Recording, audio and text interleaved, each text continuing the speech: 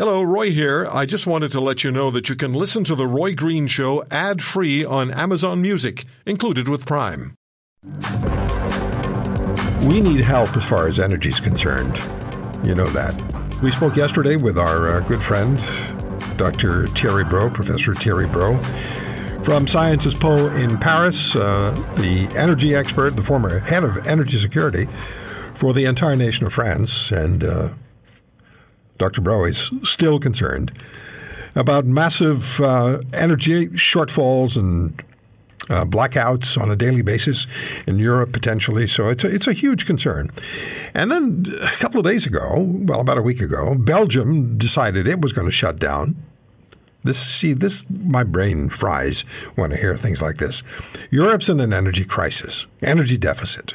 And then Belgium decides it's going to close down a nuclear plant, energy plant, which is providing 10% of the energy for the whole country. How does that even remotely begin to make sense? And then sometimes I look at our country and I think, well, what are we doing? Let's get at this with our good friend, Dr. Chris Kiefer, president of Canadians for Nuclear Energy. Dr. Kiefer, thank you for joining us. There was a petition that we sent to House of Commons petition. More than 10,000 people signed it, and they're calling on the federal government to include nuclear energy within the Green Bond framework. So tell us, please, first of all, what's the Green Bond framework, and how excited was the federal government about including you? Roy, thanks for having me back.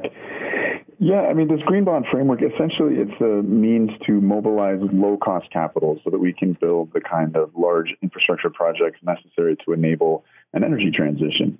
If you think about any large piece of infrastructure we have, be it a bridge or a large hydro dam, these are projects that are capital intensive, take sometimes a decade to build. If you have low interest capital, it's affordable. If you're paying 10% interest on that capital, it's not. This is a vehicle used around the world to mobilize that low-cost capital. And, nuclear, for some strange reason, despite its proven climate benefits and other environmental benefits, was excluded in this federal legislation. And that's thanks to our former Greenpeace Environment and Climate Change Minister, Mr. Stephen Guilbeault, also Chrystia Freeland, for whatever reason, went along with this.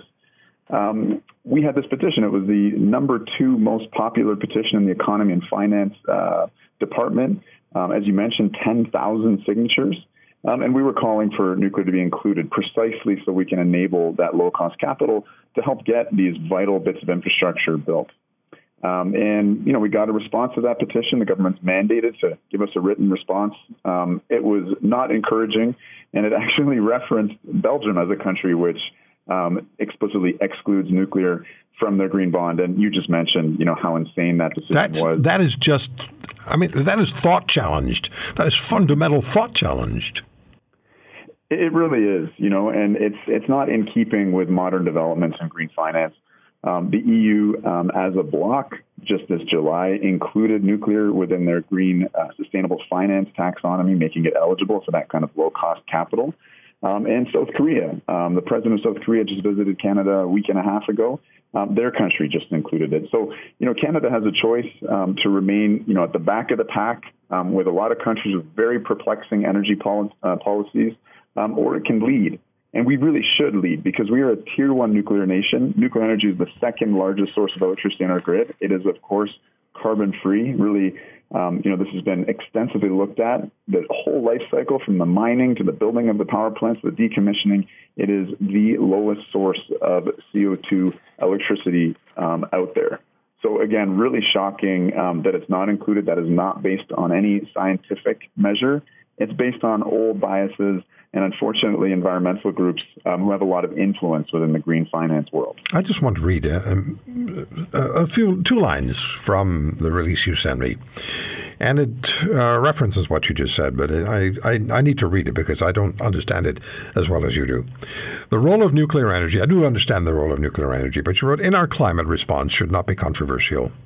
Canadian uranium used in nuclear reactors all over the world to produce carbon-free electricity displaces a jaw-dropping 260 megatons of CO2 per year, offsetting fully one-third of Canada's 730 megatons of all-sector annual emissions. That's all I'm going to read. But all I have to do is read that, and I'm thinking, why isn't the federal government saying, this is perfect. This is exactly what we're trying to accomplish. This is what we've been telling you we're trying to accomplish. But oh no. It is bizarre, particularly because, the West really abandoned a lot of their uranium mining, uranium refining, uranium enrichment. We have a huge opportunity to step into that. Canada is the number 3 producer of uranium in the world. We could quickly jump up to number 2. There's no reason that we shouldn't. People think of the oil sands as the kind of bête noire of, Canadian climate crimes. That's about 80 megatons per year added by the oil patch. Again, we offset 260 megatons, more than 3 times that with the uranium that's used in our domestic fleet as well as the global fleet around the world, which displaces coal and gas burning. So it's unambiguous.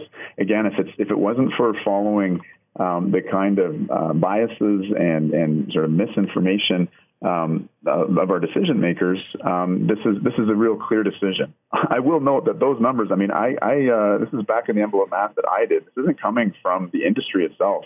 One really is puzzled, I think, at the lack of communications, and I think it speaks to the fact that the whole nuclear sector almost suffers from a kind of battered wife syndrome, where it's just not representing itself.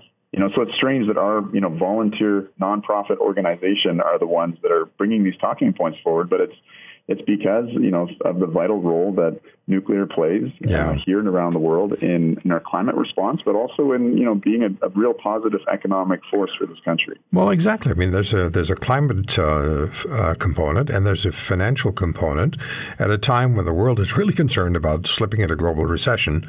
It makes very little sense to me. It actually makes no sense to me. But the province of Ontario has taken a bit of a different position, and I think Canadians for Nuclear Energy had a lot to do with that. Tell us what Ontario is doing. So a really exciting announcement, which again is in line with a policy report that we released in July. As far as we know, it was not being discussed seriously. Ontario, faced a crisis. Our independent systems operator said, oops, our bad. We actually anticipate we're going to need a lot more generation on the grid. Coincidentally, when the Pickering nuclear station was scheduled to come offline. To give your listeners some context, Pickering produces more electricity than all of our hydroelectric resources at Niagara Falls. And that was going to suddenly come offline in 2025. So we were advocating for a life extension of the plant to give us time to refurbish the plant.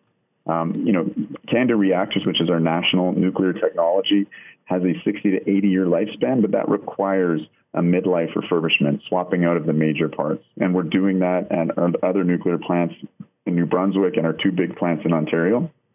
We said, listen, in the context of rapidly increasing natural gas prices, the global energy crisis, and a electrification, boom, it makes no sense to close this plant down. Luckily, the government listened. I would say Ontario now has the most pro-nuclear government in the Western world. And, that's an amazing thing because, we know every dollar that we invest in refurbishing these reactors generates $1.40 in GDP growth. Because rather than tossing our money across the border and buying fracked natural gas, which is getting ever more expensive, and burning it in plants that use a skeleton workforce of 50 workers per plant, we're investing that in cheap Canadian uranium and nuclear facilities which employ thousands of high-skilled blue-collar and STEM professionals who go on to spend their good wages in their local economy. It's just an enormous economic stimulus. It's really the right thing to be doing in these troubled financial times. If you want to hear more, subscribe to The Roy Green Show on Apple Podcasts, Google Podcasts, Spotify, Stitcher, or wherever you find your favorites. And if you like what you hear, leave us a review and tell a friend. I'm Roy Green.